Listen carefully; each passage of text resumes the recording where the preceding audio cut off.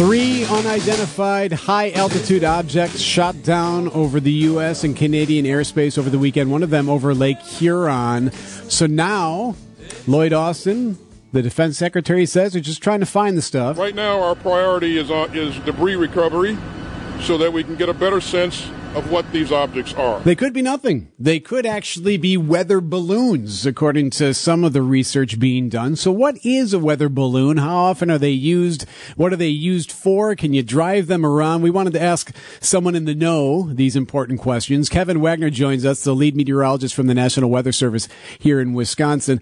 Kevin, how often are you shooting up weather balloons? Often? Occasionally? How does it work?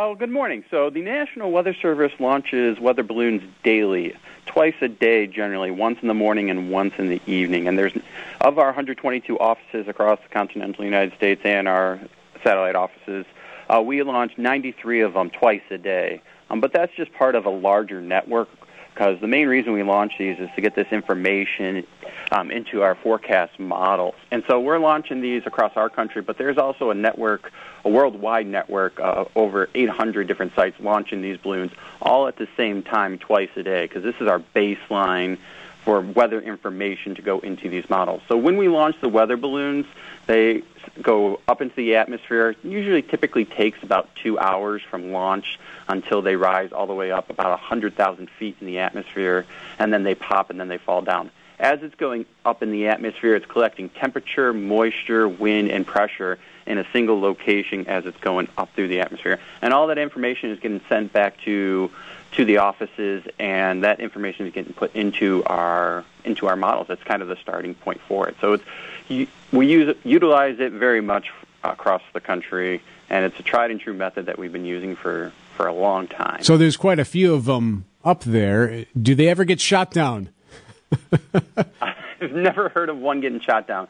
So usually when we typically fill them up, our main goal is for it to rise. So it's mainly going up through the atmosphere. We make sure we put enough hydrogen or helium into it so it rises up. So we're trying to capture a snapshot of what's going on at that location each time of the day. So have not heard of any being shot down. Usually there are offices that do launch them. We do not launch them here at our office here in Sullivan, but the Green Bay office launches them. Typically they are near an airport, but they do rise pretty quickly. So as they go up through the atmosphere, a plane may see it, but it's continually rise up through the atmosphere. How large is your typical weather balloon?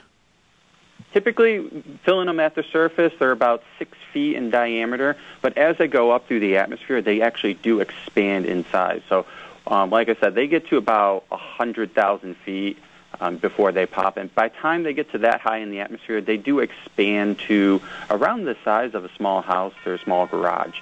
The balloons are made of a latex, so they're super stretchy. But like I said, they do get pretty big before they pop. But starting at the surface, they start small, but as they go up, they expand. Kevin Wagner joins us from the National Weather Service, the lead meteorologist there, talking about weather balloons. So I assume that with you guys doing this, there are licenses involved or something like that. Are there also like civilians who may throw up a balloon or two just for a hobby? A lot of research, like at the universities, they do balloon launches for research purposes. So there are a lot of different entities out there that can launch a weather balloon. If you can buy the equipment, you technically could launch it. But I know a lot of the research when I was going for school, we did balloon launches for snow just on the south side of Lake Michigan. I know a lot of universities across the country do research for severe weather across the plains, and they're launching mobile ones at maybe not at twice a day, but kind of more in line when the storms are occurring. So there are quite a bit of different entities that can launch weather balloons across the country. Do they ever go wayward? I know you mentioned them popping, but can some maybe lose air and slowly float around? Yeah, there is that potential for that to happen. Typically, if it is losing air, it will lose altitude. But with the weather balloons, they're at the mercy of the wind. So as they go up, the direction that they go, it's based on the winds. But there are definitely different environmental factors that can affect the weather balloon and how high it's going up. Another issue is icing. So as it goes up and collects moisture, icing can build up on top of the balloon and kind of cause it to stop to rise. But eventually it will go into an environment. It may melt. It may pop. So over time, these aren't meant to last for very long. Our weather balloons, they're meant to go up and come down pretty quickly. But there are, like you said, there are some factors that can cause it to kind of float around, but eventually they will come down. And it sounds like, I mean, at any given time, there could be tons of these in the air if you're sending them out daily. Correct. And the main goal of our network when we launch weather balloons, it's launching them all at the same time. So we all launch them at a specific, usually for us around here, we launch them at 6 a.m. and then 6 p.m. And so across the country and across the world, we're trying to launch these balloons all at the same time. And we're trying to collect this data. It's that main starting point that goes into our models. So we're starting with actual observations, and then they go into the models, and then they kind of spread out based on the forecast. So fascinating stuff. Well, hopefully no F-16s take down any of your balloons today.